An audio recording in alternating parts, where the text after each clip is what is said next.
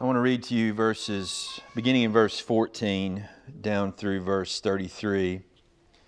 And before I read, let me remind you what we are about to experience. It's the blessed privilege of hearing our God speak to us. We firmly hold to the truth that Scripture itself proclaims, that these are the very words of God. And so as we hear this word from the Lord, I pray that with great humility and with great joy, you would respond to the word in faith.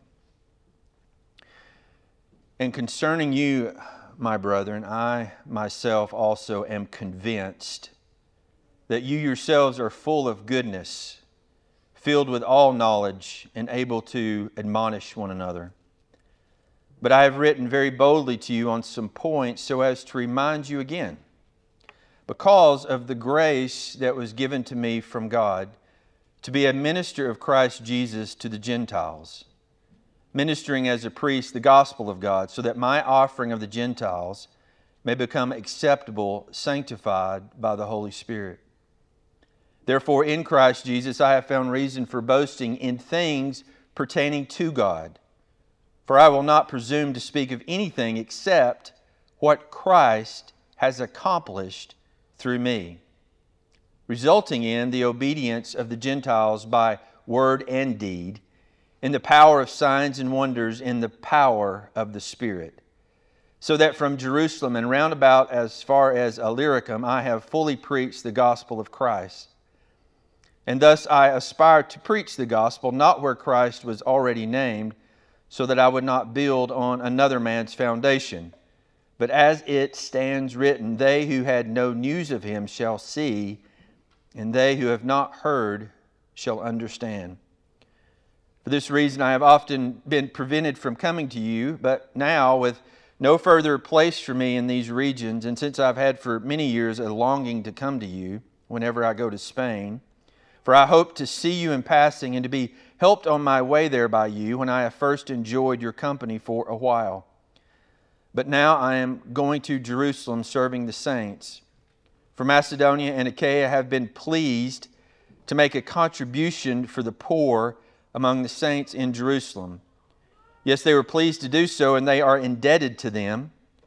For if the Gentiles have shared in their spiritual things, they are indebted to minister to them also in material things. Therefore, when I have finished this and have put my seal on this fruit of theirs, I will go on by way of you to Spain. I know that when I come to you, I will come in the fullness of the blessing of Christ. Now, I urge you, brethren, by our Lord Jesus Christ and by the love of the Spirit, to strive together with me in your prayers to God for me, that I may be rescued from those who are disobedient in Judea, and that my service for Jerusalem may prove acceptable to the saints, so that I may come to you in joy by the will of God and find refreshing rest in your company. Now, the God of peace be with you all. Amen. Again, if you have your Bibles, I trust that you're in Romans chapter 15. As we approach the end of this book, we are moving from what is the deep doctrines of the faith into a very personal section of the book of Romans. It's something that I was just reflecting on as we were singing together, how desperately I want you to get and understand the things that we're about to walk through. It's like going from a very heavy meal to the dessert as we walk in 15 and 16. And you get to the end of things, you often just want to skip on through that and go on to the next book. But we've worked so hard over the last couple of years. I really want us to just sit down and enjoy dessert. And what I mean by dessert is it's just a very personal part of the text. Hence, that's why I'm sitting down this morning. I am trying even physically to be more personal with you as I walk through these passages. If you understand the principles applied here, they will radically reshape your life. I want them to reshape your life. We've talked about them before. As I go through them, you'll go, yeah, we've discussed this before, but we have a tendency to forget. And so I don't want you to forget what we're walking through this morning. And in fact, it'd probably take me about 3 weeks to get through it. I wanted to start in verse 13. I've bumped on 13 a couple of times over the past few weeks. It's one of those passages that you really need to commit to memory. It defines for us what is the experience of the Christian life, which, by the way, is what I'm going to be talking about for the next couple of weeks, defining for you what is truly the life of a Christian. And he talks about the experience first in 13, but I came up here this morning and I just really felt impressed by the Lord to save that one till Easter. And so I said, okay, evidently I'm not finished with the Lord processing verse 13 in my heart enough. And so I plucked out about 20 minutes there right off the bat this morning and thought, okay, I've got more work to do in my heart with that. And so I wanted to go on then and pick up verse 14 and start with there. But you need to understand that for the life of a Christian, ministry goes hand in hand. Those two things are synonymous. There is no life in Christ apart from service to Christ, if that makes sense. There's no salvation without service. How can you say that you follow Christ and not be about the business of Christ? That makes absolutely no sense. But, that's how I was raised. I remember that teaching in my church early on, that salvation was separate from discipleship. You could profess Christ, but then later on in life begin to follow Christ. And hopefully I'll show you in the text this morning that nothing could be further from the truth. It's an absolute impossibility to take salvation from the Lord and not give yourself to the service of the Lord. And so that's what Paul's doing here. And so as we talk about the Christian life, I want you to understand we're talking about ministry. We're talking about service. It is truly what it means to have a life in Christ. Because you'll remember, the Son of Man did not come to be served, but to what? To serve. And to give His life as a ransom for many. So for you to raise your hand and say, I'm a Christian, is also to raise your hand and say, my life has been given to the service of Christ. That's exactly what that means. But let's start with the call here, and the call to Christ, to salvation. But again, I'm not going to separate those two because we have the wonderful example of the Apostle Paul, and both of those things take place simultaneously. That's what's beautiful about Paul being an example for the church. We see the call to Christ and the call to ministry taking place simultaneously. Now, if you remember, as with the rest of us, Paul's salvation was a total work of grace. We've worked hard over the last 10 years understanding that your salvation was totally a work of God. He didn't do all He was going to do and leave the rest up to you to choose Christ. It was a work of grace from beginning to end. And I've seen so many of you come to understand that truth, and it just began to shape and change your life in so many wonderful ways. But you really see that in the life of the Apostle Paul.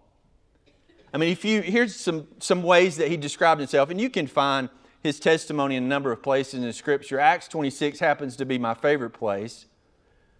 But he tells us what was going on in his life when he met Jesus. He said, I was locking up many of the saints, in reference to those who profess Christ. I was locking those guys up in prison. He said, I was casting my vote to put them to death. He says, as I punished them often in the synagogues, I tried to force them to blaspheme. Can you imagine somebody so angry? In fact, he goes on to say, I was furiously enraged at them. Not only did I want them arrested for their faith in Christ, I wanted to hear those sweet words where they put Jesus down and denied their faith in Him. We're like, man, that's a weird dude. He really was. He was violently opposed to Jesus. He was on his way to Damascus to have men, women, and children arrested who professed faith in Christ, haul them to Jerusalem so that they could stand trial, be condemned in order that Paul might vote for their condemnation and death. That's what he was doing. And he says, I was on the road to Damascus to do that very thing, just filled with anger and resentment toward Christ. And then He showed up in my life. Knocked him off his horse, made him blind. He asked who it was, and the Lord says, it's Jesus whom you're persecuting, right? But then listen to the words of our Lord to him. He says, get up, stand on your feet. For this purpose I have appeared to you to appoint you a minister and a witness, not only of the things which you have seen, but also to the things I'm going to show you. And by the way, I'm sending you to the Gentiles to open their eyes, to turn them from darkness to light and from the power of Satan to God, so that they might receive forgiveness of sins and a place among those who are sanctified by faith in me. How's that for a salvation?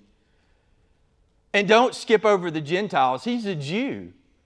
I mean, if he hates Christians, you got to understand he has a passionate hatred for Gentiles. They're not following God. And so I'm going to pluck you out of your world, and I'm going to put you in a world that you're radically opposed to, and you're going to give your life in ministry and service to these whom I have loved. Your hatred is gone. I have filled your heart with love. Now go give your life for them and declare to them the glory of Christ, and suffer along the way as you do it until I bring you home. Now, how's that for the joining of a call to faith and a call to ministry? I mean, at what point are you going to draw a line in that testimony and separate those two realities? You can't. You can't find that place where he recited the sinner's prayer. You can't find that place where he said, okay, I accept Jesus into my heart, and then a few days later, okay, I'm getting into the gospel ministry. It never took place. One happened at the same moment that the other did. And so when we find ourselves in Romans 15, I want you to notice verse 15 with me, because he talks about it. He mentions it briefly in his personal reflection, and then he goes on to talk a little bit about his ministry. But notice verse 15. He says, I have written to you very boldly on some points to remind you. He said, I needed to remind you of some things again. And man, you could go back through. I thought, man, that would be a great thought, to just walk back through Romans and go, Paul, what are you calling bold?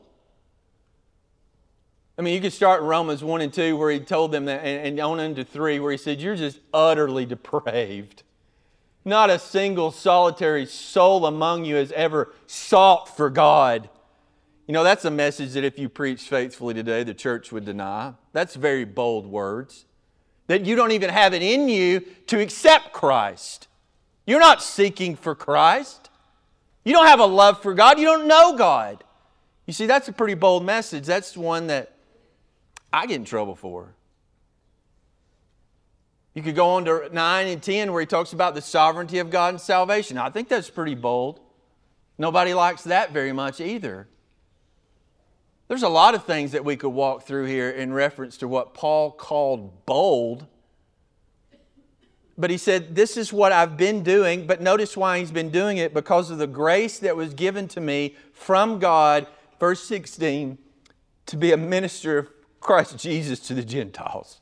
So here he is late in ministry, and he's still reflecting, he's still communicating what the Lord told him that day on the way to Damascus, when the Lord called him to faith and called him into ministry.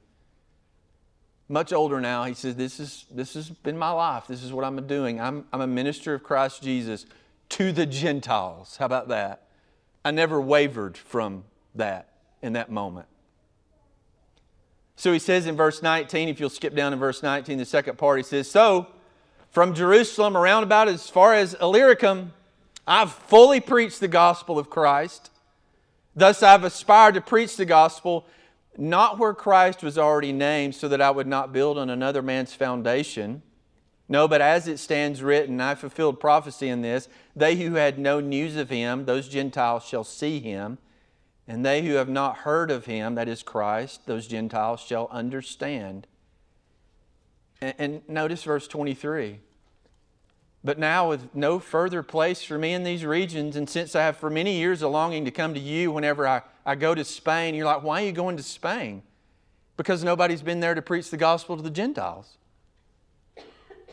And so as long as there's Gentiles and as long as there's people who have not heard the good news of Christ, I still have somewhere to go. And so he says, I hope to see you in passing and actually to be helped on my way there by you when I first have enjoyed your company for a little while. But right now, verse 25, I'm going to Jerusalem to serve the saints. If you recall, if you remember that story from Acts, Paul had made it through the Gentile regions, the Macedonian regions, and they were suffering from poverty. But yet, they felt impressed. Paul didn't put it in their heart. They felt impressed to take up money for the saints in Jerusalem, the Jews who professed faith in Christ. And because of their faith in Christ, they had lost their jobs. They had lost their homes. They were suffering persecution. They were doing without a great many physical needs like food. And Paul said, hey, even though they were desperately poor, they wanted to help you guys out because they know that you're suffering greatly in Jerusalem. So those churches took up an offering, and so they gave it to me. So I'm headed down to Jerusalem, which would have been the very heart of Paul, because he was always trying to reconcile Jew and Gentile. And he's thinking, man, look what these Gentiles have done for these Jews. When I get down there with this money for these guys are going to love these guys even more. And so Paul was like, yeah, I'm going down there now, but once I get finished with that, then I'm going over to Spain. And on my way to Spain to preach the gospel to Gentiles, I'm going to stop off in Rome and see all you guys that have been doing this thing as well. That's life. What a wonderful life. He spent the entirety of his life doing the very thing that God had called him to do. What a blessed privilege it is to just know that and to walk in that. But please don't mistake me. You're not Paul. I'm not Paul. There'll never be another Paul. We make this mistake in the church. I've noticed it since I was a kid, but I've come to understand it greater and greater. We create these positions. And then long about October, we try to fill those positions. And we put a burden on your heart, try to make you guilty to get into one of those positions. Man, that's not what we're talking about here. We're talking about releasing people to do what God has impressed upon their hearts to do. That's what the church should be about. Because I know when you guys got called, you got commissioned. And I realize you may not have figured that out yet. I'll show you some ways other people figured that out yet. But I'm not one to stick you in a position. I'm the one that tries to release you to do what the Lord's burdened your heart to do. Somebody shared with my wife a great opportunity that the church needs to take up recently. I'm like, go get it. I'll support you any way that I can. I won't stand in your way. I don't want to take you and fit you here and fit you there and fit you there and then burden your heart to you need to do this because we got this position and we've already got this existing ministry and this person stepped out and I need you to step in. No, I'm not about that. Paul wasn't about that. So please don't think, well, this defines ministry for you. No, this doesn't define ministry for me and it doesn't define ministry for you. It's just an example of what it's like to live for Christ. I got another great example for you. Look over in chapter 16, verse 1. I commend to you our sister Phoebe. Oh, she has an entirely different ministry. You're like, who is this lady? I've never heard of her in my life. Well, this is the only time she's mentioned. And how's this for a like and subscribe? Paul says, I commend to you Phoebe. I'm like, let's go. I don't know who she is, but she's awesome. And when she came to faith in Christ, she picked up a ministry and she began to run with it. And you're like, what does it look like? I have no idea. Let me just read to you what I do know. She's a servant of the church which is at Cenchrea. Well, what does that mean? I don't know. All I know is when God called her, she went to work in the church at Cenchrea. And Paul says she's a servant there. Look at what else she says. In verse 2, Paul says, I want you to receive her in the Lord in a manner that's worthy of the saints, of great honor, in other words. I want you to help her in whatever matter she may have need of you. Notice, for she herself has also been a helper of many, not to mention myself as well. Now, Phoebe doesn't look like Paul. She's not going to Jerusalem. She's not planning to go to Spain. But she is planning to get done what the Lord has called her and burdened her heart to do within the church. She is about that.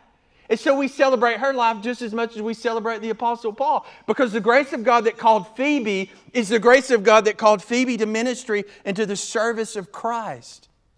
And by the way, there's this weird movement in the Reformed church today. All these guys trying to put all these women at home. I mean, really? Let me give you a rabbit trail. Go look up Lydia in the book of Acts and see what Lydia was up to. Or how about go look at the women who were following around Jesus, who were working and helping fund part of our Lord's ministry?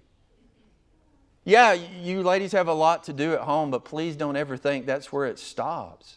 That's not where it stopped for Phoebe. And no, I don't know if she was married or if she had kids, and you do, and that's your primary ministry. And I'll talk more about that over either today or the next couple of weeks. But you got to understand, when the Lord called you to Himself, He called you to ministry, and that's going to go beyond your own family. And I'm looking at some faces that's really getting that done in this building. So no, Paul's ministry doesn't define your ministry. Phoebe's ministry may not define your ministry. But I want you to get a hold of the reality. The life of Christ is the life of service and ministry. You're not the special one that got called to salvation and got to sit down. No one got that. We got the call to Christ and the call to serve. And that looks different for every one of us, but it is for every one of us. Let me give you a married couple. This is probably all of our favorite married. Look at verse 3. Paul's going through all these names. Greet Prisca and Aquila, my fellow workers. How about that, in Christ Jesus? Who for my life risked their own necks, to whom not only do I give thanks, but also, notice, all the churches of the Gentiles give thanks. You're like, what in the world did they do? I don't know. But look what's going on in verse 5, where they are in Rome right now. Greet the church that is in their house. How about that? How about that for a married couple? You think you need a special thumbs up for the elders to do that? No. No. No, you don't. You need ordaining to be able to... No. No, you don't. It doesn't say that they were serving as pastors. It says they provided their house for a church. I certainly wouldn't doubt that Prisca was the pastor. I don't know. But all it tells us is that they provided their house for the church. Go with me to Acts 18. Let's dig into these guys a little bit more, because Phoebe's mentioned once. These guys are mentioned in a number of places. These guys had a ministry that reached into a number of places on the map. Look at Acts chapter 18, verse 1.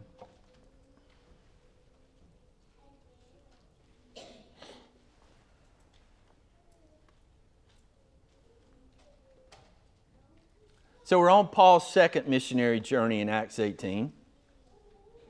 Now let me start in verse 1 and read down through verse 3. After these things, Paul left Athens and went to Corinth.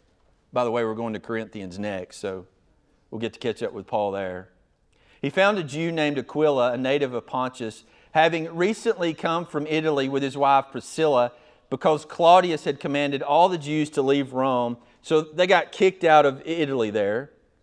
Paul came to them, and because he was of the same trade, he stayed with Aquila and Priscilla, and they were working, for by trade they were tent makers. So Paul goes down to Corinth and he meets this couple, and we're under the impression that it was at Corinth that he led them to faith in Christ. They were tent makers, so now we know their job, but we also begin to understand once they came to faith in Christ, it wasn't about their job anymore. They had their job, and everywhere they moved, we're about to move with them to Ephesus, that's what they did for their financial well-being. They kept up with their business. But that's not what defined them as a couple. What defined them as a couple is their ministry and service to the church. Look over with me in chapter 18. Look at verse 18. Paul, having remained many days longer, took leave of the brethren and put out to sea for Syria. With him was Priscilla and Aquila. In Cenchrea he had his hair cut, for he was keeping a vow. Together, Paul and the couple came to Ephesus. He left them there. Now he himself entered the synagogue and began to do what Paul had been called to do, right?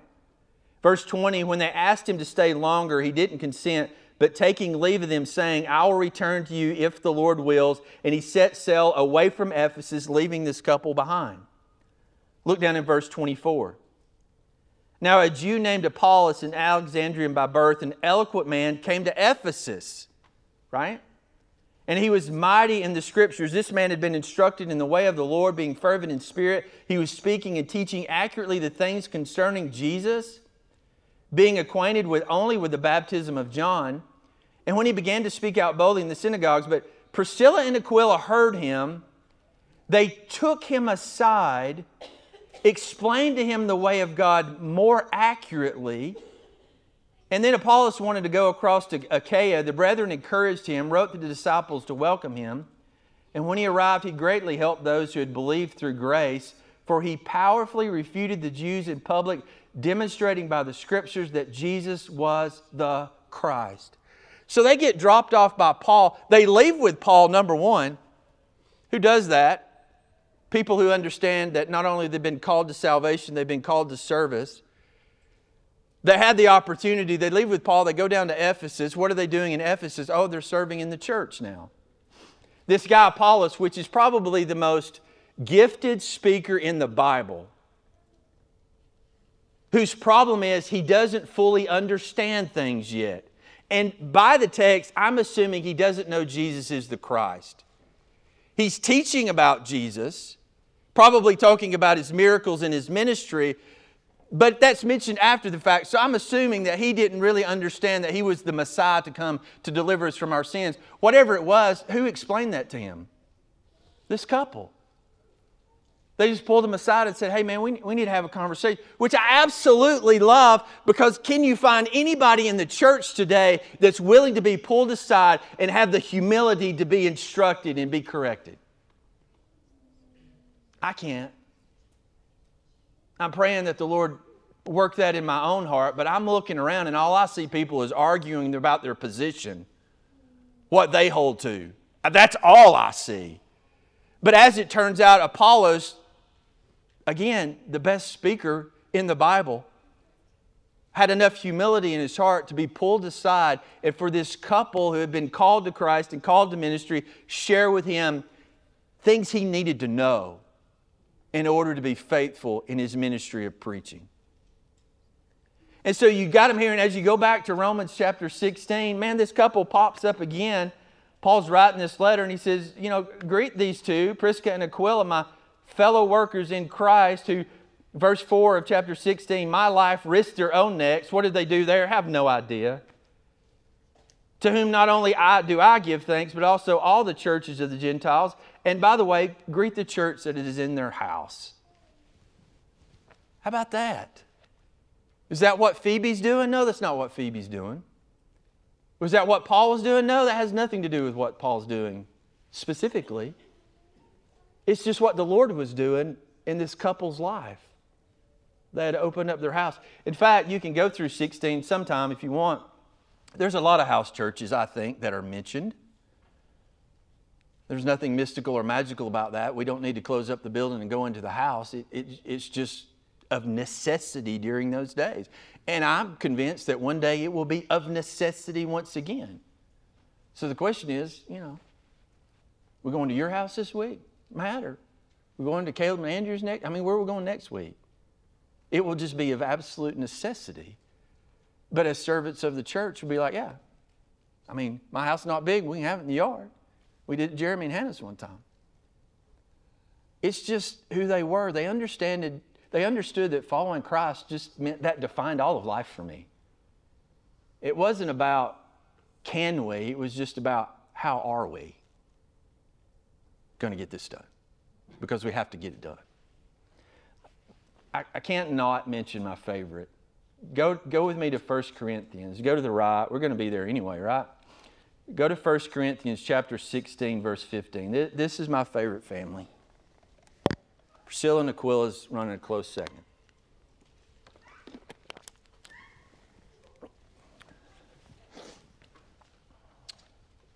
But this one right here, man, this guy gets me. 1 Corinthians chapter 16, verse 15. Paul says, now I urge you, brethren, you know the household of Stephanas, that they were the first fruits of Achaia, meaning they were the first family to come to Christ, notice what they've done in the way of ministry. They have devoted themselves for ministry to the saints. Now, this is that word hupotasso without the prefix, so it's just the word tasso. And it means that Stephanas arranged his entire family around the ministry and purpose of taking care of the needs of the saints. And you're like, what did that look like? I have no idea. We just devoted ourselves to this purpose. We understood that our call to Christ was a call to service. And so, as far as my house is concerned, as a dad, Stephanas would say, my wife and my kids, we've just devoted ourselves to serving the needs of the saints. That's what we do. We've had the blessed privilege and opportunity of that in the past in ways that I don't even remember. I found a book the other day. It's not a book that the Carrolls would have bought. If you had seen who written the book, you would have prodded me about it. We were cleaning out a drawer, found it, saw the author. I went, took it to my wife, and I'm like, explain, please. And she said, do you remember the old missionaries that stayed at our house? And I was like, no. She said, yeah, you do. They came through town or whatever, didn't have a place to stay. Yeah, our kids were there, but so what?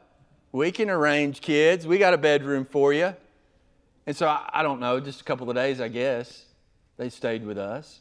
Don't remember their names. Don't even remember their faces, but I'm pretty convinced that I do remember. But after they stayed, they were appreciative, so they'd bought us a book and they gave it to my wife, and so we keep the book. But I say all that to say, we just had an opportunity to minister to the saints. I don't care who you are, where you're from. Don't even care where you're going. I just understand that you love Christ and you're serving Christ in some country and you're passing through town and you've wound up not even having a place to stay. I have a place to stay for you. That's like Stephanas here. And by the way, while I'm there, you know, you got Priscilla and Aquila who've given their home for the purpose of the church being able to meet.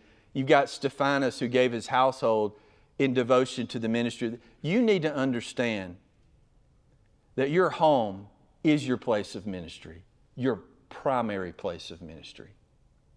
And I'm so thankful that so many of you have grabbed a hold of that idea, but I want all of you to grab a hold of that idea. That home of yours is so effective in getting ministry done. I know you're already doing ministry because I see all these little heads around here, and that's a ministry you better be successful at. But you need to understand, if you have a home, you got a place for ministry. And you need to understand that your call to Christ was a call to service, and you've been given the facilities to do ministry. And whether that's a meal or a night stay, or whether that's just sitting by the couch and sipping on some tea, it does not matter. You need to understand that your place is a place of ministry. And as a Christian, I encourage you to devote that place for that very purpose. But you got all kinds of people. Go back to Romans 15, 16 really. And look with me. You got Phoebe in 1 and 2. You got Priscilla and Aquila in verse 3. You actually have 29 names here. I'm not going to mention all 29. Look at verse 6. Romans 16, verse 6. Greet Mary. Well, who's Mary? I don't know. Look what he says. Who has worked hard for you. What did she do? I have no idea. Look at verse 9. Greet Urbanus, our fellow worker in Christ. Don't know what he did. Look at verse 12. Greet Tryphena and Tryphosa, workers in the Lord. Greet Persis, the beloved, who has worked hard in the Lord. You see, whoever these people were, I'm convinced that at some point in their life they had passed through the ministry of the Apostle Paul. And they understood, well, Paul certainly knew them well, right? But being under His ministry, you're going to understand that the call to Christ is the call to service. And so when you read all these names, you're going to find working hard, working hard, working hard, working hard, working hard, working hard. Because the guy that probably won them to faith had spent his whole life working hard.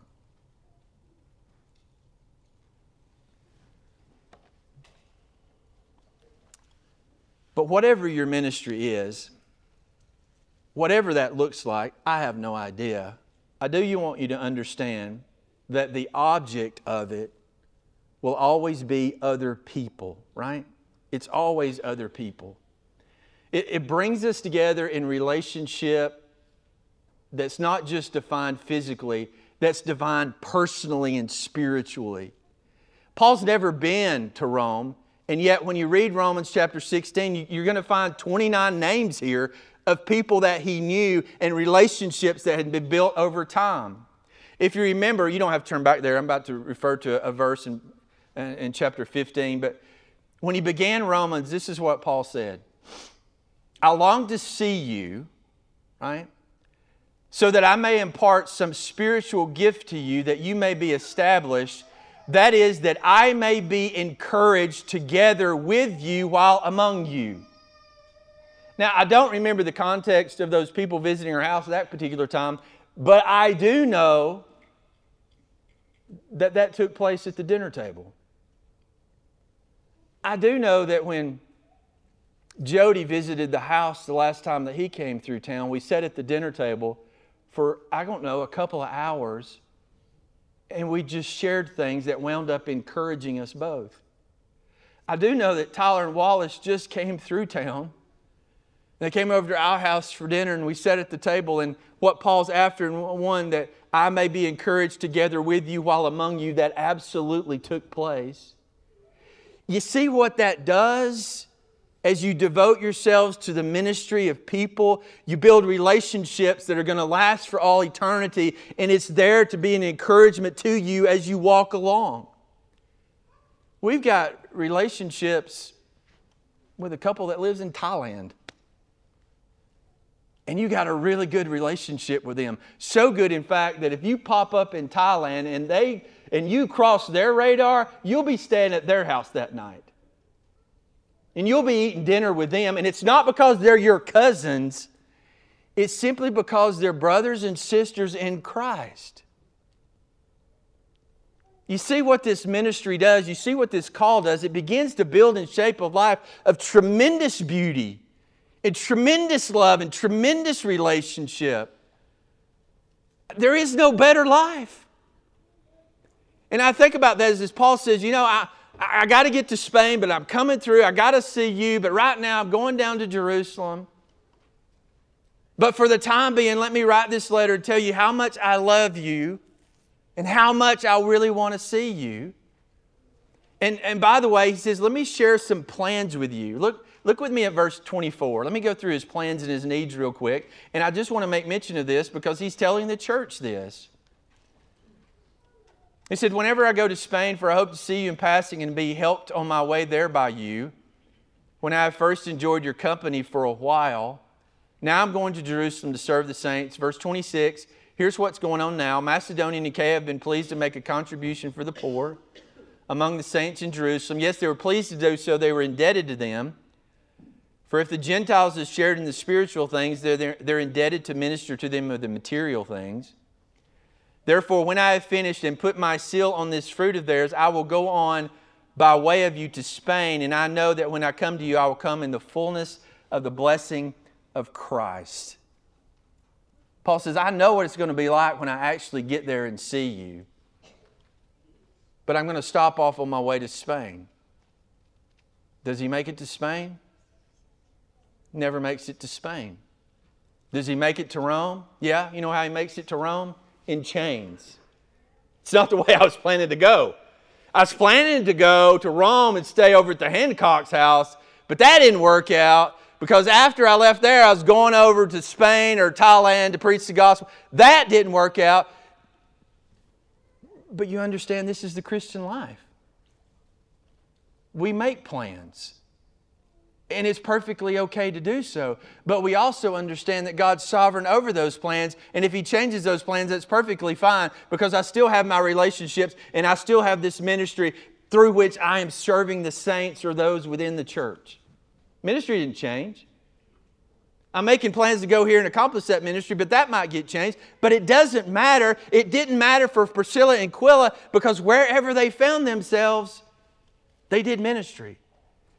And ultimately, Paul would say the same thing. It doesn't matter where I find myself. I'm going to do the very thing that I've been called to do.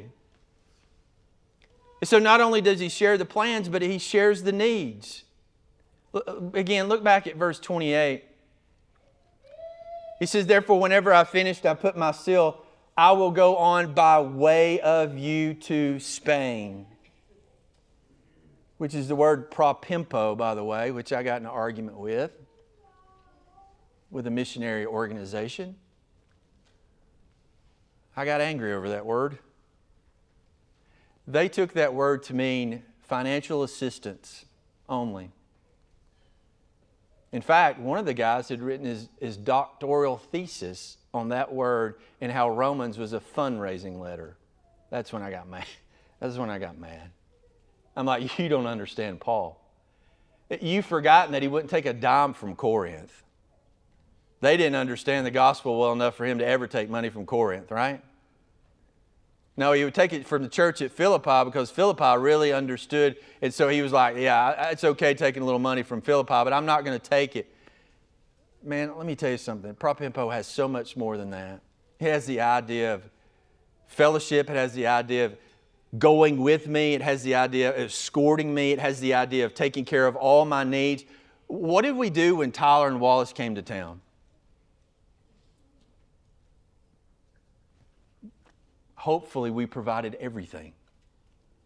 That's the idea, and that's what takes place within these relationships that are formed through the gospel ministry. And I think that's what Paul was driving at when he says, I hope that you'll help me with my need. What's your need? I don't know. We'll figure it out when we get there. But the church is like, yeah, we'll absolutely take care of it, whatever it is. And you're on your way to Spain, love to take care of that. We'll do everything that we can do to get you to Spain.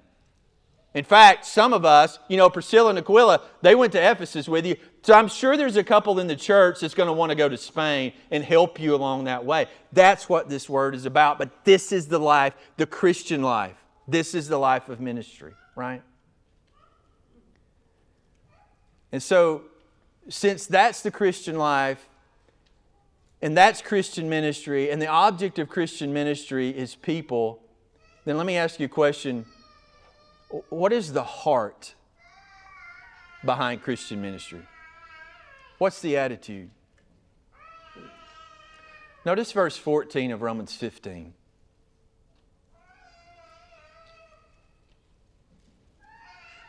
He says there, concerning you, my brethren, I myself also am convinced that you yourselves are full of goodness, filled with all knowledge, and able to admonish one another. What I'm driving at is this. The heart of Christian ministry is love and encouragement. You look at Romans 16 and you go through that list and you see all that they're doing and you're like, yeah, I could totally say that. I could totally say verse 14. I would totally be good with that. Evidently, they're filled with goodness. Evidently, they're filled with knowledge. Evidently, with all the churches there, they're able to admonish one another. So I could totally say that, but that's not the reason Paul said that. Turn probably one page to 1 Corinthians chapter 1 and notice with me at verse 4.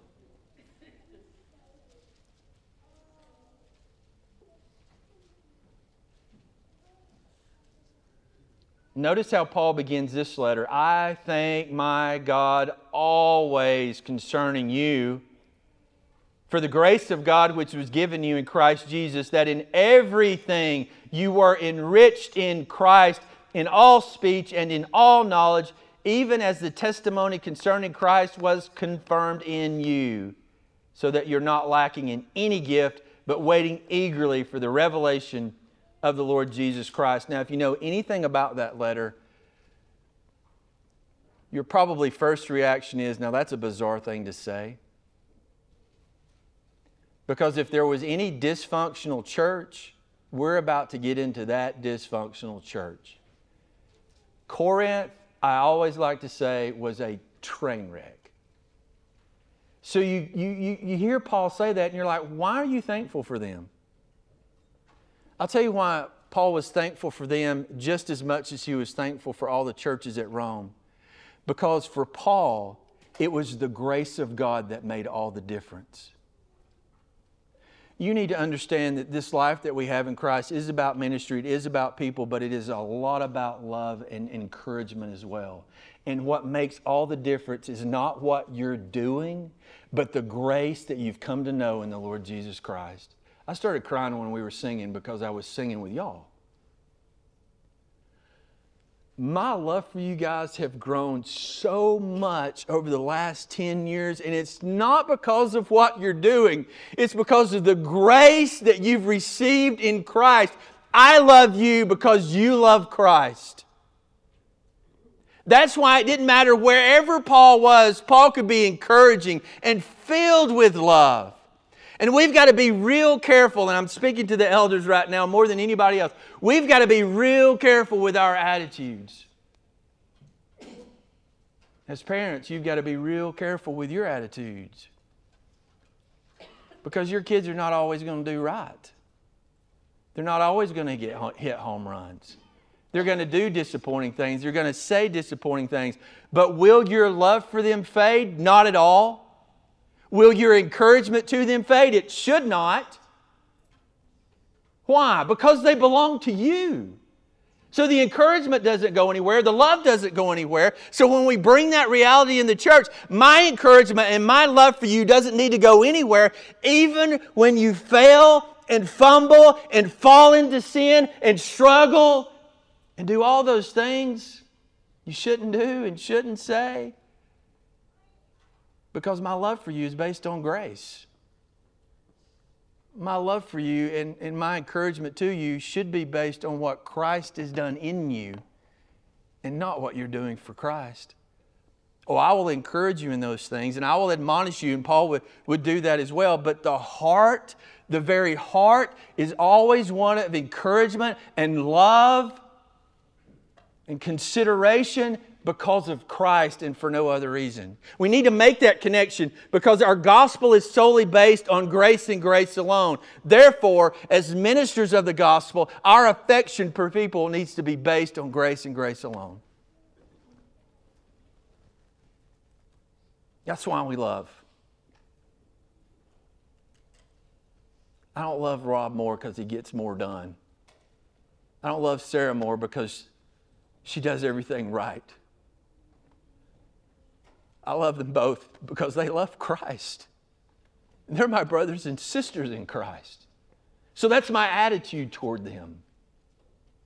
And that should always be our attitudes within the church. See, there's so much here. And I could go on and on, but I got to quit. I'm going to end on grace because I've put all this stuff in you, but I don't want you to dare think that you're about to go out of here and get all this stuff done. You'll be wrong if you think that. Because you'll have missed something that Paul had already said, because Christ accomplishes everything. I told you to open up your home. I do ask you to open up your home, but you know who will get that done and who will do the ministry within it? It will be Christ. I told you to give your life to the service of Christ. You know who will get that done? It won't be you, it will be Christ. Let me show you what I'm talking about, and I'll finish on this. Let me start in verse 18. Paul says in 15:18, I will not presume to speak of anything except what Christ has accomplished through me. And so you look at the life of the Apostle Paul and you're like, dude, you didn't stop. Oh, I didn't stop. You got so much done. Whoa. You said that wrong. What do you mean I said that wrong? You said I got so much done. No, you missed it. You missed how grace works. You see, the grace that encountered me on the road to Damascus and the grace that called me into ministry is the same grace that's accomplished every part of my ministry. I have not done anything. Everything that has been done by Christ through me. I watched Cody yesterday. He's got skill sets, man. Sent him on a hard job, left him alone to it. He ran to Home Depot, got a tool, came back. Thing looks like we paid $300 to a plumber to get that thing fixed. And it probably took him, 15 minutes. That's what this is. I'm just a tool that the Lord picked up at Home Depot. I'm just an instrument. I'm just a willing tool to be used by the Lord. And by the grace of God, He accomplishes the work while I'm in His hand. That's it. So we need to stop this business of thinking these things are above me, these things are beyond me. I look at them and I think, man, they get so much done. Don't do that. You're missing grace. Now that we've got grace hammered into you about your salvation, I want to hammer the same grace into you about your ministry and service. Kim, you're already doing things. I don't even know what all you're doing. You're getting them done at home, though, because you've already brought forth fruit from one of your own children, right? You got 3 more to go. 3 more boys to go, right? 2 more boys to go. I got 3 over here. I got 2 over here. I don't know what all you're doing, but I want you to understand.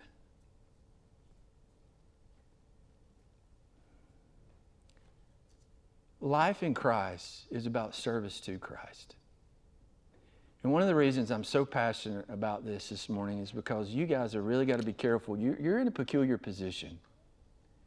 Those kids are young, and they consume all of your time. And if you're not careful, you're going to lose sight of what life is all about. It's not about them. You need to understand that, and you need to teach them that life is not all about you. We got a church full of people that thinks everything's about them. And I'm not talking about this church.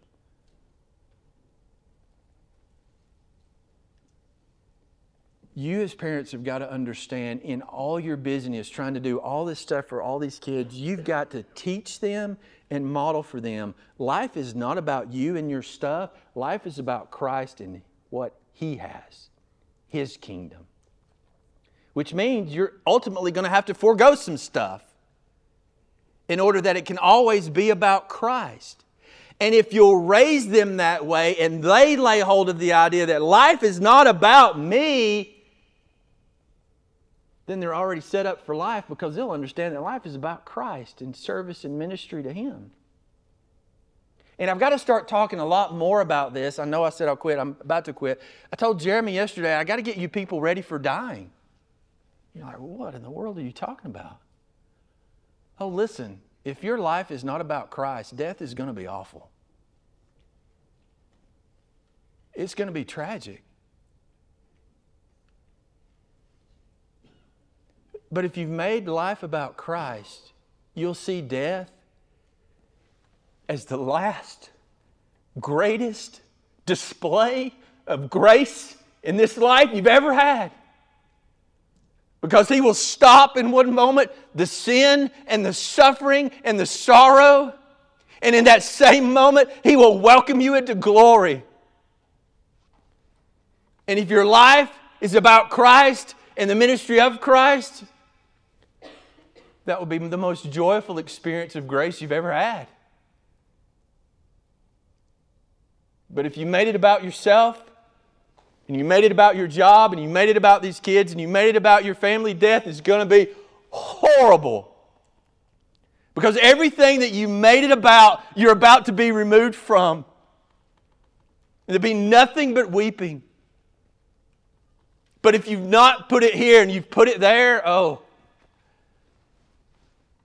it's going to be very different. It's going to be all about praising. So what I've done this morning, and I'm done. is I threw a lot at you. But I really need to get you to thinking. Because I know some of you are water board guys, some of you are managers, and some of you, does Cody even have a job? Some of you are engineers. I'm just kidding, Cody. There's so much in here. But you need to understand what you're doing is just a means to an end. The end is Christ in service to Christ. And you, as a dad or as a single woman, have got to figure that out, what that looks like. Because your call to Christ was a call to the service of Christ. Let's pray.